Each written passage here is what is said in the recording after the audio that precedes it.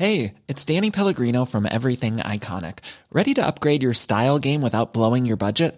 Check out Quince. They've got all the good stuff, shirts and polos, activewear, and fine leather goods, all at 50 to 80% less than other high-end brands. And the best part? They're all about safe, ethical, and responsible manufacturing. Get that luxury vibe without the luxury price tag. Hit up quince.com/upgrade for free shipping and 365-day returns on your next order. That's quince.com/upgrade. There's never been a faster or easier way to start your weight loss journey than with PlushCare. PlushCare accepts most insurance plans and gives you online access to board-certified physicians who can prescribe FDA-approved weight loss medications like Wegovy and Zepbound for those who qualify. Take charge of your health and speak with a board-certified physician about a weight loss plan that's right for you. Get started today at plushcare.com/weightloss. That's plushcare.com/weightloss. plushcare.com/weightloss.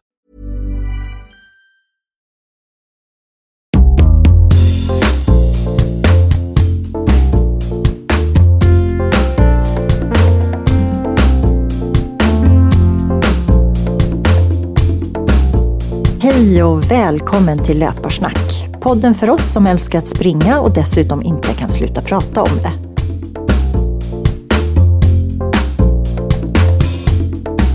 Jag heter Agneta Dannenberg och i det här 20:e avsnittet berättar ultralöparna Kristina Paltén och Stefan Samuelsson om hur det är att springa i Mellanöstern.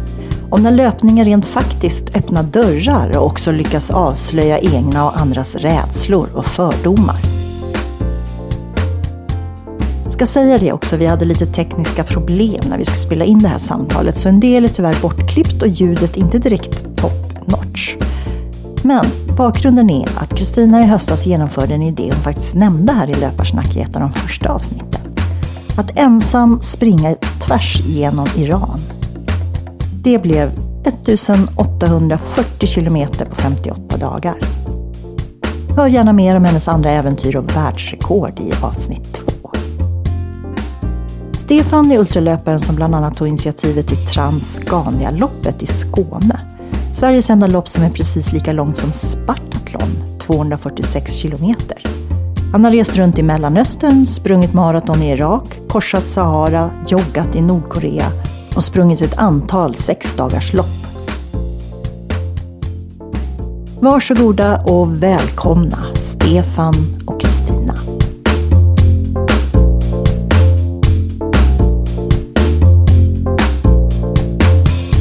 Jag är nyfiken, om du skulle springa i något helt annorlunda land, vart skulle du springa, Stefan? Jag gissar att du har många drömmar. Ja, gud ja. Det finns massor, men det begränsas ju av logistiken med jobb och småbarn och semester och ledighet. Men om vi skiter i det, om du kan göra vad du vill. Alltså, jorden runt låter faktiskt ganska lagom. Det är inte så lång tid som behövs. Så jag är helt med dig där. Men det lär inte hända. Det finns för många svar. Nej, korsa en kontinent hade varit rätt så kul. Afrika, gärnast. Det är väldigt vackert, väldigt äventyrligt. Längden eller bredden? Eller? Det får bli bredden. Men det som lockar mig, det är äventyr, och det är ju individuellt, men Afrika är väldigt mycket äventyr, och det spelar ingen roll vart man springer då. Men det är mycket. Det finns ju maraton i Afghanistan också, Kristina. Så att du kan ju kanske någonting för dig. Jag har faktiskt sett det. Jag har även sett kvinnor som springer det. Och det är lite spännande. De välkomna. Det har arrangerats en gång, och det är i centrala Afghanistan. En väldigt vacker och ganska fredlig del just nu. Okay. Och genom åren också. Ja. Jag kollar Kairo till Kapstaden, 12 000 kilometer. Ja. Det har du göra 2 år. Ja, det tar ett tag. Ja. Det är ingen plan. Det är bara en fantasi. Ja, precis. Det är så det börjar. Det vet du. Yep. Det är sant. Jo, men det vore skönt att slippa springa helt täckt. Jag hade ju kläder från nacken och hela vägen ner till fötterna och ut i armarna och så keps på det då. Så det är lite roligt, det enda menet jag har fått av min löpning genom Iran, det är en fruktansvärd klåda i hårbotten. Ja. Och det är ju, håret har ju, alltså i början hade jag 45 graders värme och jag var ju dyngsvettig naturligtvis. Och så keps då som ligger och klibbar ihop alltihopet. Det gjorde att det började klia och sen har det kliat. Du är sugen på Nordkorea då? Om jag är det? Ja. Jag är sugen på att återvända. Ja, du har varit där. Där finns ju också maraton då. De har haft en maratonlopp sedan 1980-talet tror jag. Men det har ju nu för första gången 2014 öppnades det för turister. Och först öppnades för turister, men man var tvungen att springa på under 3,5 timmar. Eller först under 3 timmar. Oj. Och då tänkte jag, det är inte många turister de får då. Men sen så ändrade de på det och efter många turer så blev det faktiskt 5 timmar och det var öppet helt enkelt för alla. Och där kom en hel del turister dit och sprang. Och sen tror jag det stängde 2015. Men det är öppet och annonserat ut nu 2016 igen. Jaha. Så nu finns det Iran, Irak och Nordkorea. Ska man springa maraton i ondskans axel så har man ju en bra boktitel. Bara tips till dig, Kristina. Ja, det är bara 2 kvar då. Ja, precis. Men vad heter det i Nordkorea? Det heter Mansudae Pyongyang maraton. Tror jag. Det beror lite om även där har de ett förnamn till maratonloppet. Men Pyongyang maraton så hittar man det. Och det finns resebyråer som ordnar allting. Det är nog inga problem helt enkelt med en kostnad då. Som är lite mer än ett vanligt maraton. Eller loppet i sig kostar inte så mycket. Men arrangemanget med resebyrån. Ja, det är häftigt. Ja, och vill man ha, precis som du nu åkte till Iran och fick en väldigt massa fördomar, eller andras fördomar utforskade och kanske till och med krossade, så finns det är ju Nordkorea också ett land med väldigt mycket fördomar. Jag lyckades faktiskt få till en joggingtur där i alla fall. Det trodde jag inte jag skulle få, men jag tog med grejerna då, för man är ju observerad, vissa säger bevakad av vakter, guider kallas de, dygnet runt. Och det är man ju, 2 guider och en chaufför dygnet runt från 7 på morgonen till 9 på kvällen. Men så sa jag till en av dem att jag vill ut och springa imorgon. Absolut, sa han. Jag följer med. Och det visste jag han skulle säga, man hade ju läst på. Så sa jag att jag vill springa innan vi sticker ut, frukosten kanske var vid 6:30 eller 7, så sa jag att jag vill upp och springa 5:00 på morgonen. Och då sa han, ja då får du springa själv. Och det var ju min plan då. Så då fick jag faktiskt 1 timme joggingtur på den lilla ön där vi var stationerade i huvudstaden. Så den tog ju bara 20 minuter att springa runt, så det blev ju några varv där. Men lite ensamhet och förbjudna foto blev det i alla fall. Underbart! Ja, men man kunde inte ta sig från ön för då, utgången var en stor ägg som var bevakad då. Men lite lokalt liv fick man säga i alla fall. Ja, jag bara tycker det är så fantastiskt, för dig blev ju löpningen en väg till frihet egentligen då. Absolut. Jag uppfattar det, om man säger för min del, så var ju springa genom Iran, det var ju ifrågasätta mina egna fördomar. Sen var det ju faktiskt också, vad ska jag säga, visa kvinnors styrka. Jag vet inte hur många män som har frågat mig om jag var kvinna eller man medan jag sprang. Och jag men du uppfyller dig inte som en traditionell iransk. Nej, och jag var ju förolämpad av de där frågorna från början. Det var som, ser du inte att jag är kvinna? Hallå? Men jag vet inte, det kan ju ha berott på många orsaker. Men i alla fall i Ramsar, det är en stad i Kaspiska havet, så kom jag och då mötte 7 kvinnor mig. Och de hade gjort en målning med ett berg. Och så uppe på bergets toppen så var det en lotusblomma. Och så var det strålar som sken på det här berget. Och så förklarar de att berget symboliserar min uthållighet. Och att blomman symboliserade min elegans som kvinna. Och att solstrålarna var Guds nåd som hade gett mig både och. Och så tackar hon mig för att jag visade kvinnors styrka. Fina epitet. Men du utmanar ju många fördomar genom att som kvinna inte bara vara kvinna utan ute i offentligheten och även springa och motionera och vara självständig, antar jag. Jo, jag tror det. Och det är ju jag gillar att det var en sån enkel idé. Springa, men det är bara att sätta ena foten framför den andra. Men samtidigt är den så självklar, så stark, så fantastisk. Någon sorts, som jag uppfattar, frihet i att göra det. Och en frihetsdemonstration på något sätt i landet. Sen hade jag var ju rädd för, dels var jag rädd för sedlighetspolisen, vad de skulle tycka om dels vad jag gjorde och även hur jag var klädd. För att egentligen så ska man ha en jacka som döljer rumpan. Man får inte visa kvinnliga former. Men jag hade ju en vanlig träningsoveralljacka så att säga. Den var ju för kort. Och så hade jag ju keps istället för hijab. Så jag hade en paddlarkeps med tyg bak i nacken. Jag såg bilderna. Ja. Jo, det var ju genialiskt. Det var en kompis till mig som kom på det. Och istället för att ha tyg runt hela halsen, det blir ju jättevarmt. Men jag visste ju att jag var på gränsen lite med den klädseln. Så jag var ju rädd för vad sedlighetspolisen skulle tycka. Men de har ju aldrig tyckt någonting. Så det var ju lugnt. Jag tror man som turist och resenär och konstig uppenbarelse som man är för vissa av dem i sedlighetspolisen kommer lite lättare undan.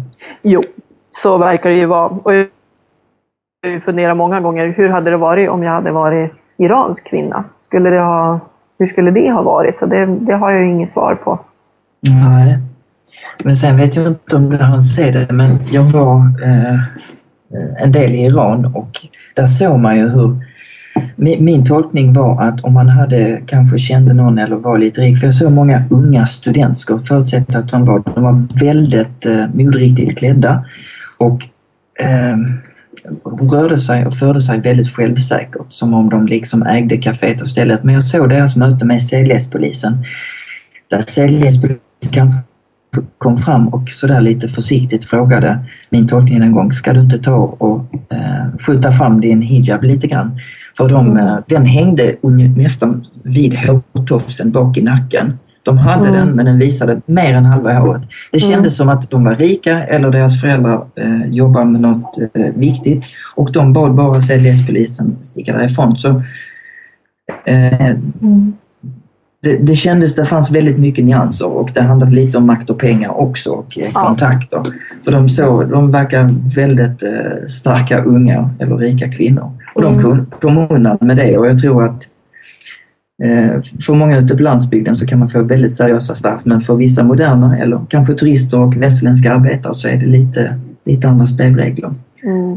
Det verkar vara allt möjligt, det håller jag med om. I början för min del så var det ju det var på landsbygden och relativt konservativt, och där uppfattade jag att tjejerna var mycket mer hårt hållna så att säga. Medan i Teheran eller vissa delar längs Kaspiska havet, då var det verkligen att man öppnade dörren utan att ha på sig slöja. I vissa områden så gick faktiskt kvinnorna omkring utan slöja också. Men då var det ju sån här typ gated communities, alltså där det finns en vakt och en mur runt området. Så, och i Teheran, det var samma sak där som du säger, att med slöjan hänger långt bak på svansen. Och så väldigt differentierat eller väldigt olikt på olika ställen.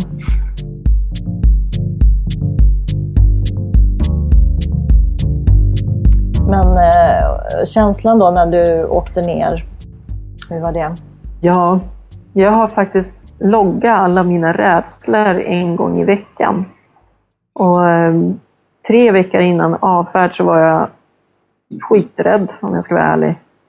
Och jag var rädd för all sån här fördomsrädsla som jag kunde tänka mig. Allt ifrån att sova ensam i tältet och att någon ger sig på mig i tältet och vill våldta mig eller misshandla mig. Eller till att bli fängslad, torterad, ja, våldtagen där också. Eller att någon inte ska gilla det jag håller på med. Och försöka statuera exempel genom att göra mig illa. Och då kunde jag tänka mig både en muslimsk extremist eller en högerextremist som ville visa att det här går inte alls i ett muslimskt land. Och de här rädslorna, de grasserade enormt. Det var stora svarta moln och verkligen bara oro. Men några dagar innan avfärd så sa det bara pang och så var de nere på väldigt låga värden. Och jag var helt enkelt less på att vara rädd. Jag orkade inte vara rädd längre. Och sen när jag väl kom till Iran så möttes jag ju av enorm vänlighet. Jag har aldrig köpt frukt i Iran till exempel. Människor gav mig frukt hela tiden och hade de inte frukt att ge så då köpte de frukt och gav mig. Eller också gav de mig vatten eller också gav de mig... Ja, jag kom hem med 40 kilo bagage och jag hade 25 kilo när jag åkte dit. Och det är för att jag har fått tavlor, jag har fått böcker, jag har fått kläder, allt möjligt. Jag har också varit med om liknande situationer där folk på restauranger har tagit tag i mig, satt mig ner och gett mig deras måltid.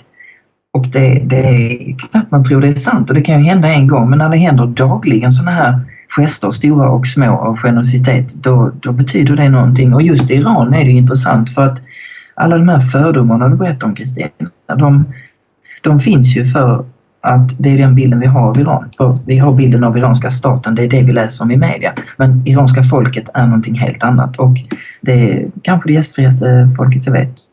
Och de är definitivt bland de kanske det vänligaste folk mot okända främlingar och resenärer. Ja, det var verkligen genomgående. Jag tänker på, jag fick ju faktiskt turen att få springa med en löparklubb en dag. Det var jätteroligt. Så det var det 7 stycken killar och sprang med mig i 35 kilometer. Oj, och så sen så när... Ja, vi hade ju jätteroligt och försökte prata så gott det gick på engelsk, persiska och kroppsspråk. Och då kom ju brorsan till en av löparna för de hade en fruktodling längs vägen. Så han hade med sig massor med frukt och gav till oss. Och vi letade upp bevattningskanaler till odlingarna för att det var ju 45 grader varmt så då kunde man svalka sig lite i dem. Men så kom vi fram till staden då, där vi skulle bo. Och då fick jag följa med en av de här löparna hem. Och bo hos hans mamma och syrrans man. Och när vi satt och åt så fick jag en jättestor portion mat. Och mamman åt lite också, men de andra åt ingenting. Och jag frågade den där löparen, men hallå, du har ju sprungit 35 kilometer, du måste ju äta. Nej, vet du, jag åt så mycket i morse. Ja, men hallå, så där funkar det ju inte. Du har ju sprungit, ät. Nej, jag åt så mycket frukt längs vägen. Och det tog ett tag innan det gick upp för mig att, nej men vänta nu. De har faktiskt inte mer mat. De ger mig den mat de har. Ja, och då är man inte i Sverige längre. Ja, hej och det var jättejobbigt. Ja. Men jag kan gå ut och köpa maten. Det är inte värre än så. Men att sitta där och så, jag vill ju ge någonting tillbaka. Men ger jag dem pengar tillbaka då förolämpar jag dem ju. Och Amir sa sen att gå ut och köp kött och ge dem kött. Det är dyrt, men det var ju 2 dagar senare så då hade jag redan lämnat dem.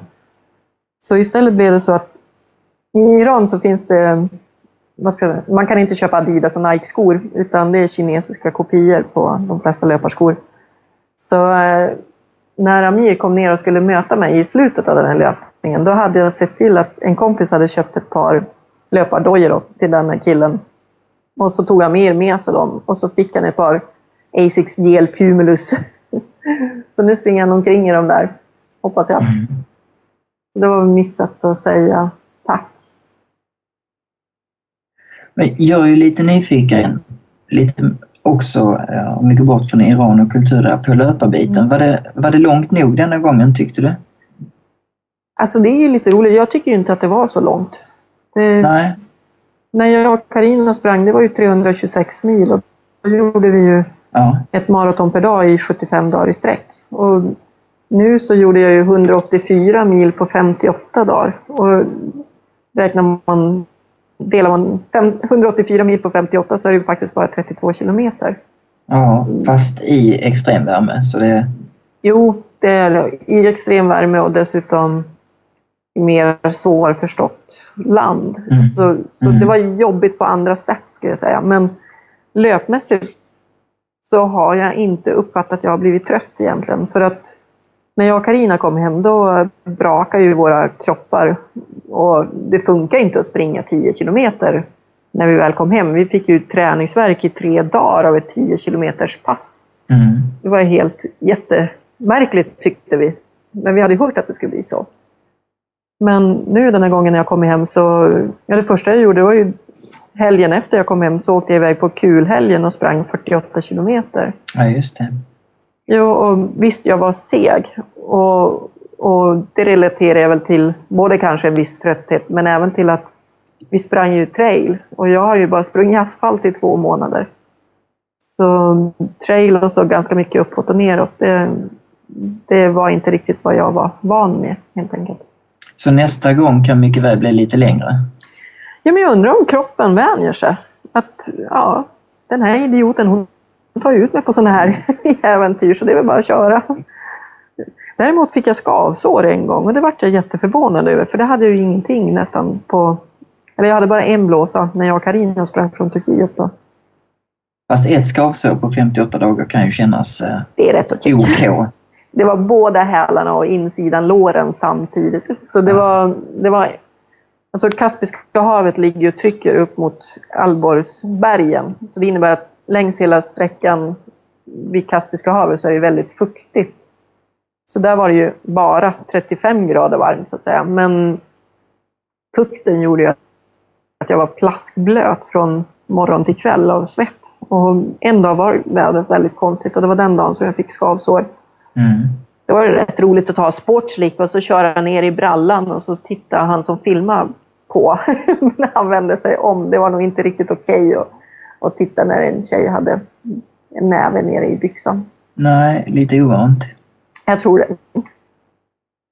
Alltså han som filmade, han var med 8 olika dagar. Så tanken är ju att det ska bli en film av det här löparäventyret så småningom då.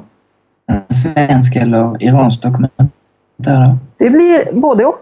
För vi har filmat både i Sverige och i Iran. Och tanken är att göra en film tillsammans då. Så det finns en iransk kille som bor i Lund som kommer att jobba med att klippa ihop den här filmen. Tillsammans med André då, som har filmat hemma här i Sverige. Men apropå fördomar bara, jag tänkte på, jag var ju rädd för mullerna också. De trodde jag skulle... Ja. Ja, jag trodde att de inte skulle gilla varken min klädsel eller det jag gjorde då. För mitt minne, det är ju Ayatollah Khomeini som står och hittar med fingret och skriker på tv på 80-talet. Men jag träffade faktiskt bara 2 muller och den ena, jag hade kommit fram till Röda halvmånen. Det är ju Röda korset så att säga, fast muslimsk variant. Och det var jätteroligt för då skulle jag få bo hos dem den natten. Men de hade ju problem för jag var ju tjej och de var ju killar. Och det gick inte att en tjej bodde tillsammans med en massa singelkillar. Så för det första när jag skulle duscha då utrymde de huset så att ingen skulle tjuvkika på mig. Och det var ju jätteroligt tyckte jag eftersom de var typ 20 år och jag är 44 då. Men sen så grubblade de och funderade och till slut kom de fram till att ja, men du får sätta upp ditt tält utanför muren till vårat hus. För då är du ju trygg samtidigt som du inte sover under samma tak som alla de här singelkillarna. Så jag var ju glad för det och satte upp tältet där och satt och mådde gott och käkade frukt i solen. Och då kom ju en mulla och jag tänkte först, nej... Oj, nu kommer Lena på skit för att de har tagit emot en tjej. Och nu kommer han att läxa upp dem. Och oj. Och de har tagit hand om mig och stackarna. Men den här mullan, han satte sig ner på en stol bredvid mig och försökte prata med mig. Och när han insåg att det inte gick så då gav han mig ett ganska vackert kort med ett citat ur Koranen. Och sen så kom faktiskt en familj förbi och tyckte att inte ska du behöva sova i tält. Du kom hem till oss och sov. Och då hjälpte den här mullan mig att plocka ner tältet och packa in det. Och han log hela tiden och han var så glad. Och jag önskar så mycket att jag hade en bild på när han packar tältet. För det var verkligen inte min bild av en mulla. Nej, men han agerar väl lite som privatperson kan jag tänka. Och då är det ju någonting annat. För folket i sig är ju inte regeringen. Nej, verkligen inte. Jag träffade en annan mulla också och han kom faktiskt och körde i kapp mig efter att jag hade sovit hemma hos en familj. För han kände den här familjen då. Så stannade han på vägen och så välsignade han min resa. För att han tyckte det var en vacker och god resa på så sätt att den innebar förbrödring mellan länder, mellan folk, mellan kulturer, mellan religioner. Ja, det var det. Det var också väldigt vackert.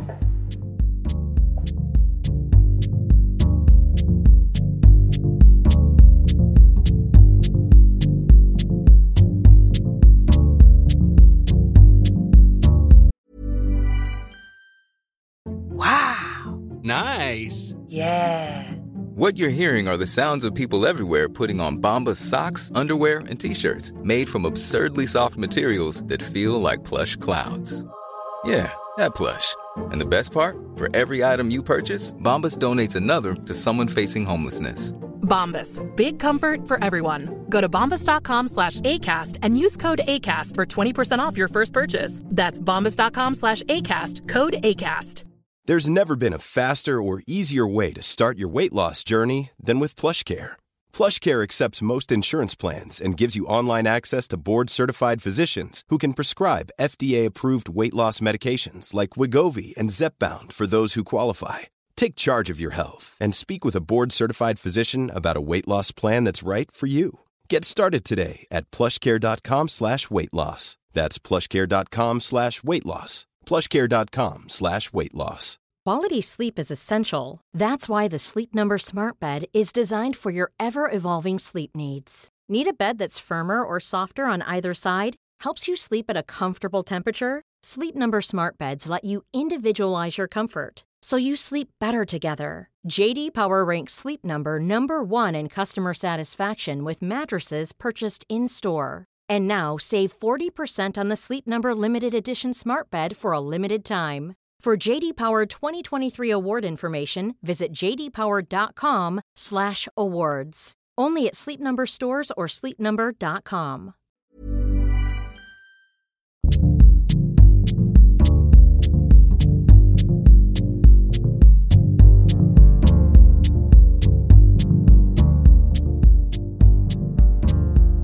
Men vad är löpning för dig, Stefan? Jag är nyfiken på det. Oj. Det blev väldigt många sådana här klichéer. Det är mycket frihet. Och det är mycket det är nu meditation. Inre ro. Yttre frihet. Det ger en väldigt fin respit till ens vanliga hektiska liv med arbete och disk och fantastiska småbarn. Allt det här som är väldigt intensivt. Och jag tycker att det är väldigt lätt och avslappnande att springa ett par 100 kilometer på ett sätt. För det är ju bara, det är mat, vatten, lite sömn, men det är höger fot och sen vänster och sen höger. Det är väldigt meditativt. Så för mig är det är väldigt mycket inre. Det blir mycket sådana här klichéer. Och det är mycket mer. Jag finner inga skäl att inte springa ett par 100 kilometer om man har en ledig helg liksom. Det är väldigt mycket. Jag känner mig som en bättre människa på något klichéartat sätt än en gång. Men framförallt är det mycket att de som kan springa ett par 100 kilometer, jag blir så imponerad och jag finner det så fascinerande och då försöker jag själv bli imponerad av mig själv kanske. Men i grund och botten så är det väl väldigt, man gör någonting, man kanske inte tror man kan det, men man klarar det ändå. Och man har en väldigt stor känsla av tillfredsställelse och stolthet. Ja, jag tror kanske Kristina känner igen någonting av det. Jag känner igen allt. Ja, och det är också skönt att stå på startlinjen med ett gäng människor. Till exempel på ett 6-dagarslopp och ingen undrar varför man gör det här tokiga. För alla tycker det är tokigt, men för i vardagen så är det ju väldigt få som förstår poängen med det här. Man tränar, man skadar sig, man betalar dyra pengar och man kör helt slut på sig själv och tycker det är fantastiskt. Men där på loppen så alla förstår och man pratar om helt annat. Det är ofta man inte pratar om löpning för att alla förstår vad man gör där. Ja, så jag tycker om det här med att man är uppe på toppar, man är nere i dalar och man är där tillsammans. Ja, och det är också en stor bit att aldrig har man varit så känslig. Alla känslor, de inte bara tiodubblas, men nerverna ligger utanpå och man upplever allt mycket starkare. Jag tror det är lite som, jag vet inte, men som vissa droger kanske. Ja. Men det är ju vetenskapligt dokumenterat också. Men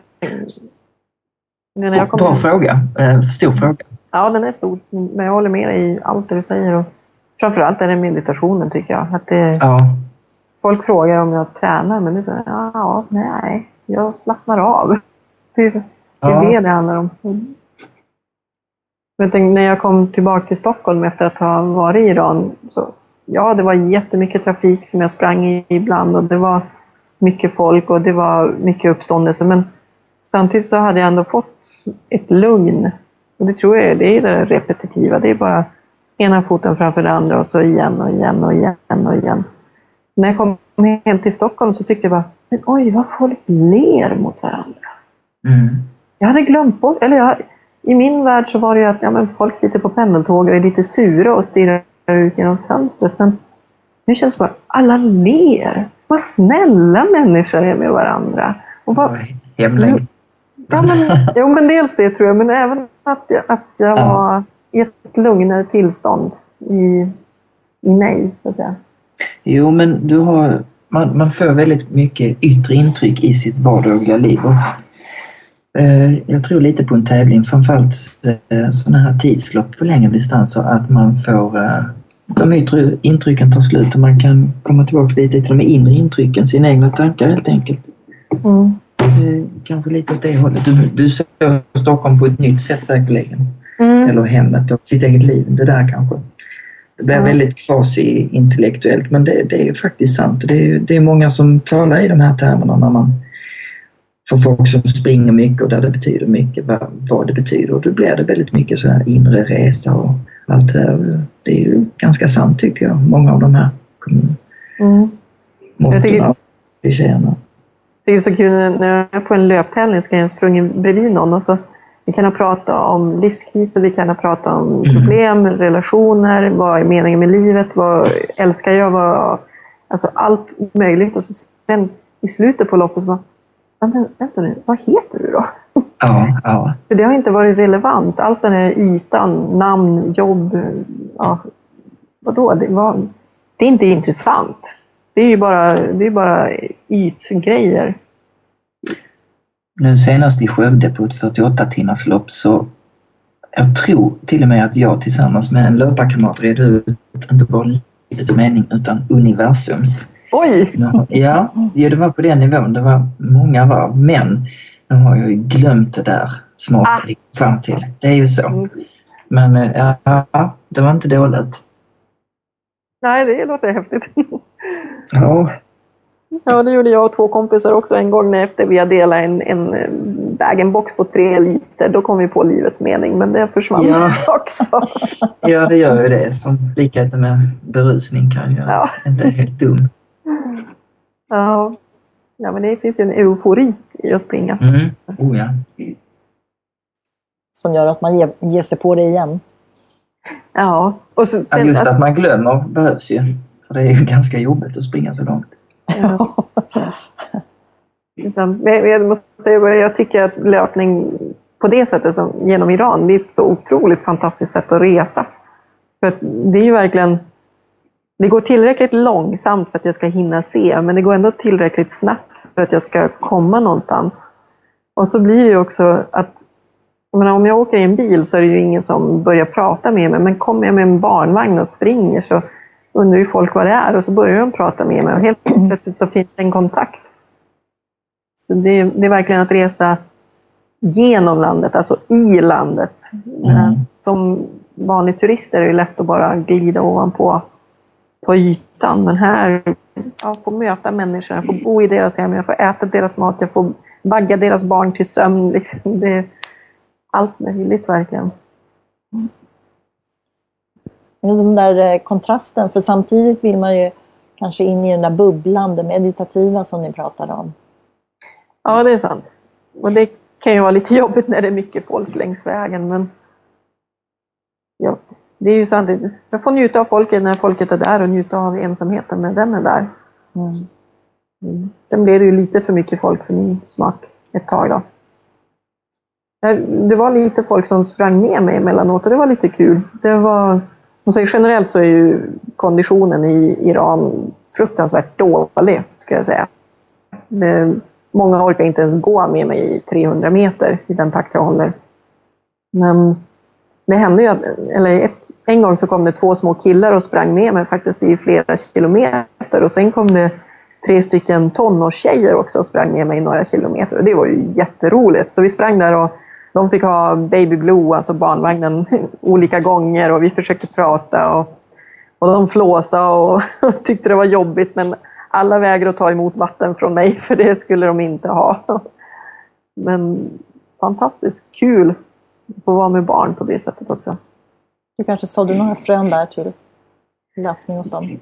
Ja, det hoppas jag. Och det finns ju faktiskt en del löpare i Iran, fast inte många. Men sen tänker jag också på att jag fick skriva jättemycket autografer, framförallt till små killar. Och det kan jag tänka, hur påverkar det deras syn på kvinnor? Positivt kan vi ju tänka. Jag hoppas det. Det kanske var positiv redan, det vet jag ju inte. Men det kändes jättebra lite få vara idol. Sådär. För killar där jag inte alls hade väntat mig att vara det riktigt.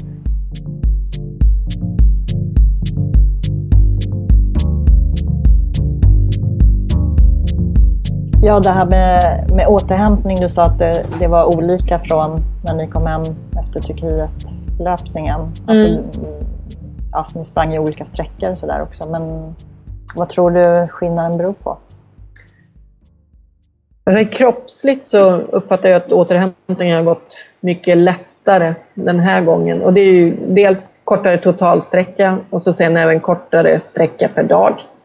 Den här gången har jag haft 8 vilodagar på 58 dagar. Jag och Carina, vi hade 4 vilodagar på 3,5 månad. Så det är ju en väldigt stor skillnad. Så där har det gått fortare. Sen också att jag har klarat mig, att jag inte har tappat vikt. Det är ett gott tecken. Men sen mentalt så känns det som att det är lite mer den här gången. Och det tror jag, det finns en utsatthet i att inte förstå min omgivning. Alltså varken språkligt eller skriftligt eller regimmässigt så att säga. Så där är jag ganska trött. Plus att det har varit mer uppmärksamhet efteråt den här gången. Så det har inte blivit så mycket vila helt enkelt. Men jag är nog tröttare mentalt. Det har ju varit så mycket folk in på mig hela tiden också. Och det är ju, även om det är fantastiskt trevligt så kostar det också. Ja. Vad tänker du att du tar med dig från den här resan? Det du skulle göra annorlunda eller? En ny löparresa alltså? Ja, jag skulle nog se till att jag var lite mer självständig. Alltså i form av... Jag fick ju enorm hjälp med att hitta boende med hjälp av Merdad, alltså Amirs kompis då. Och jag ska säga, det är jätteskönt när jag befinner mig i ett land där jag inte begriper och inte förstår helt enkelt. Men samtidigt så tar det bort en viss del av skönheten. Jag och Carina, vi kom ju springande med våran Baby Blue och så hade vi mat för kvällen och så satte vi upp våra tält när vi tyckte det var dags. Och så det finns en skönhet och en frihet i det. Samtidigt så är det också jobbigt för det innebär att maten som man lagar blir inte lika bra så att säga som som mat hemma. Och ja, vi råkar ju tälta i träsk emellanåt och det blir blött när man ska sova och sådär. Så allting har ju plus och minus, men jag saknar nog den där friheten. Nu visste jag ju varje kväll vart jag skulle komma fram, och jag gillar spontaniteten, att bara låta det bli som det blir. Och Stefan, du hade inga konkreta planer på att ge dig ut på någon liknande just nu, eller? Jag har alldeles för många planer. Just nu så har jag opererat högerfoten och har fått hälsporre och något ovanligt annat syndrom, så nu är det vila. Men det är väl tänkt, jag ska springa maraton i Sahara i februari, är det tänkt. Än en gång, det är en kortare lopp. Så där är många planer och förhoppningar för 2017 just nu i alla fall. Det är det.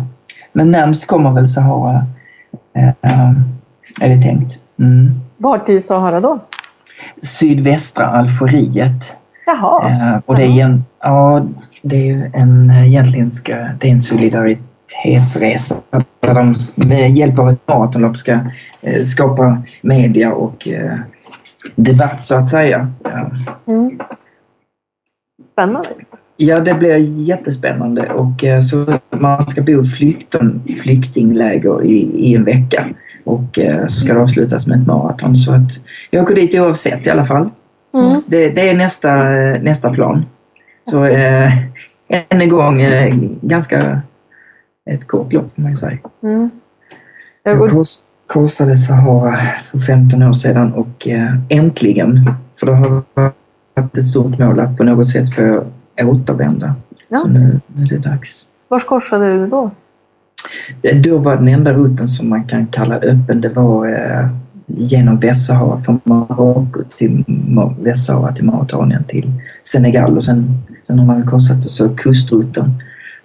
Där fanns andra rutter, men de var väl både politiskt instabila, och så de andra länderna var ganska svåra för visum till, eller på den tiden omöjligt, och då det var väl knappt man använde internet på samma sätt då. Det var inte lika lätt att få information. Så västra via Mauretanien. Okej. Finns det något speciellt som du redan planerat eller som du jobbar vidare mot nu efter det här? Det är ju kort tid, men jag antar att under resan så dök det upp väldigt många nya möjliga och omöjliga projekt. Det finns drömmar, men det finns inga planer. Och drömmar, jag menar, det vore fantastiskt att resa till Alaska och både vandra, paddla, bestiga Denali. Det vore fantastiskt att springa i Afrika. Det jag funderar på då, det är egentligen Namibia, Botswana, Zambia. Det tror jag skulle vara alltså sanddynerna i Namibia. Så klickfolket finns ju både i Namibia och i Botswana, och så finns Okavanga-deltat i Botswana, och så upp mot Victoriafallen i Zambia. Det vore fantastiskt. Jag har spanat på Sydamerika, Patagonien. Tänk att springa där. Och, det finns ju jättemånga. Paddla i Grönland, alltså paddla runt Grönland. Men det är inte helt lätt att fixa det. Det är lite längre. Ja, 270 mil tror jag, och det blir ju lite kallt där. Så det gäller att få till det med vädret. Och så, det finns jättemånga drömmar, men det finns inga planer, utan just nu är det att jag känner ett behov av att vila. Det är som med träning. När man har tränat så behöver man få vila för att få tillväxt, och nu behöver jag få vila. Ja. Och det här loppet du startade, bara kort nu Stefan, Transcania där i Skåne. Driver du det fortfarande, eller är det andra som... Nej, jag startade det stämmer. Men nu är det några andra, och det är faktiskt sedan 2010, och jag hade bara första... Jag känner och pratar ofta med de som arrangerar det. Men jag är inte officiellt involverad i det. Men du har sprungit det flera gånger, eller? Nej, jag sprang första året och jag har inte glömt hur det var, så att jag väntar fortfarande på att glömma bort det lite. Det var rätt så tufft, som de brukar skriva varje år. Men jag vill gärna delta igen, och det kommer någon gång. Hur kom det så att du skapade det? Alltså, många olika skäl, men just Skåneleden i Skåne, den är helt enkelt för vacker för att det inte ska finnas något riktigt lopp. Och det fanns många skäl. På den tiden fanns det inte så många lopp. Det har eskalerat väldigt både i Europa och i Sverige. Men just den här distansen, 246 kilometer, har blivit ganska klassisk. För det finns ju ett lopp som heter Spartathlon som har den distansen. Men det är ju för väldigt duktiga folk. Det är en kort cut-off på 36 timmar. Och jag ville få att andra skulle få uppleva distansen. Så jag skapade ett lopp och gjorde det på 60 timmar. Men så ville det samtidigt skulle vara tufft, så därför blev det osupport. Alltså, en kombination av mycket av att springa Skåneleden och att fler borde få springa så långt. Och Sverige hade inget sånt riktigt långt lopp. Sen skulle jag avsluta serien med 161 kilometers lopp som jag hade skapat. Och då tänkte jag, då får vi skapa en riktig svansång. Så det var många olika skäl. Men det är väldigt vacker led, väldigt vackert i Skåne, den biten. Och så blev det ju att korsa ett land, för det blev ju från vänster till höger och faktiskt tillbaka också. Om en på Sveriges kortaste lilla del så blev det ju faktiskt att man från kust till kust. Ja, det är häftigt. Tror ni att Sverige får fler sådana riktigt extrema lopp? Massor. Det tror jag också. Det verkar ju redan vara på gång. Jag vet att när jag skapade det så fanns det nog 10-11 lopp i Sverige. Och nu, Kristina, 55? Ja, det finns ju ett varje vecka minst. Och det är ju mer. Så det är det är nog kring 60 ultralopp i Sverige. Jag tänker, det är något flera dagars lopp på Öland har jag sett. Med ganska, vad var det, mellan 60 och 70 kilometer per dag eller något sånt där. Ja, 4 dagar med den distansen. Och det har ju inte funnits förut överhuvudtaget. Nej. Och nu har det ju även kommit de här backyard-loppen. Det tycker jag är lite roligt. Ja, det är exponentiell tillväxt. Och jag vet att just sådana lopp, liknande Transcania, där är 3 stycken diskussioner på gång att skapa något mer eller mindre likadant. Långt trail och 200-300 kilometer. Och det har funnits tidigare diskussioner om idéer som inte blivit av. Men det kommer, och många lopp kommer ju sluta och det kommer bli mindre lopp någon gång också. Men just nu växer det och det kommer komma sådana väldigt långa lopp. Vi har ju nu i Täby 323 kilometer. Där folk både springer och kommer mål. Nu när 100 miles är så kort. Så där kommer fler sådana långa lopp. Det gör det. Ja, 100 miles, det är kort. Alltså. Ja, men nu kan vara varannan det. Det är inte så farligt längre. Folk har vant sig vid det och många gör det och många har insett att det går att göra. Det är inte så blodigt. Det är en otrolig utveckling. Det är jättehäftigt. Ja. För när jag började springa ultra, det var 2007, då tror jag det var 200 personer som genomförde ett ultralopp det året. Och jag har för mig att för 2 år sedan, att då var det 6000 som genomförde ett ultralopp. Så och det har ju stigit ännu mer sedan dess. Ja, precis. Det låter som korrekta siffror. Får ni så här specialinbjudningar till de här loppen, nya loppen som kommer? Nej, det får vi inte.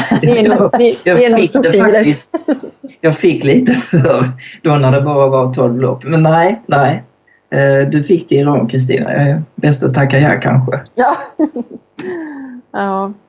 Ja, kanske ska jag ta det. Men jag vill ju springa då. Ja.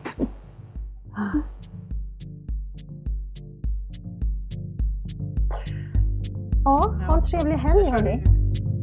Ja, men det är sant. Absolut. Ja, ha det jättebra. Hej då. Okej, hej. Tack. Hej.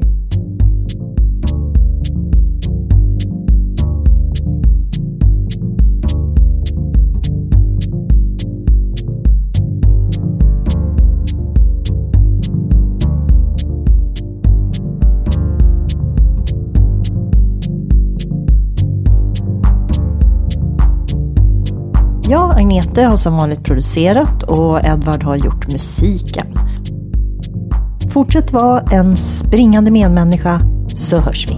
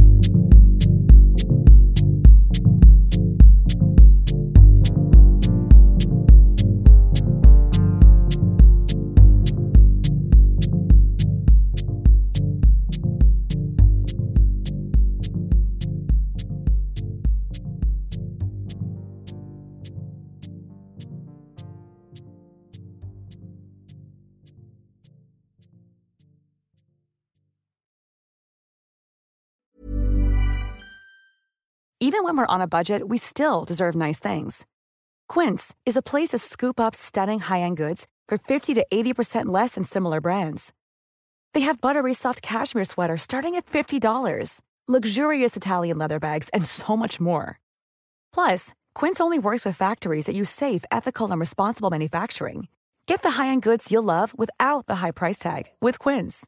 Go to quince.com/style for free shipping and 365-day returns. Mom deserves the best, and there's no better place to shop for Mother's Day than Whole Foods Market. They're your destination for unbeatable savings, from premium gifts to show-stopping flowers and irresistible desserts. Start by saving 33% with Prime on all body care and candles. Then get a 15-stem bunch of tulips for just $9.99 each with Prime. Round out Mom's menu with festive rosé, irresistible berry chantilly cake, and more special treats. Come celebrate Mother's Day at Whole Foods Market.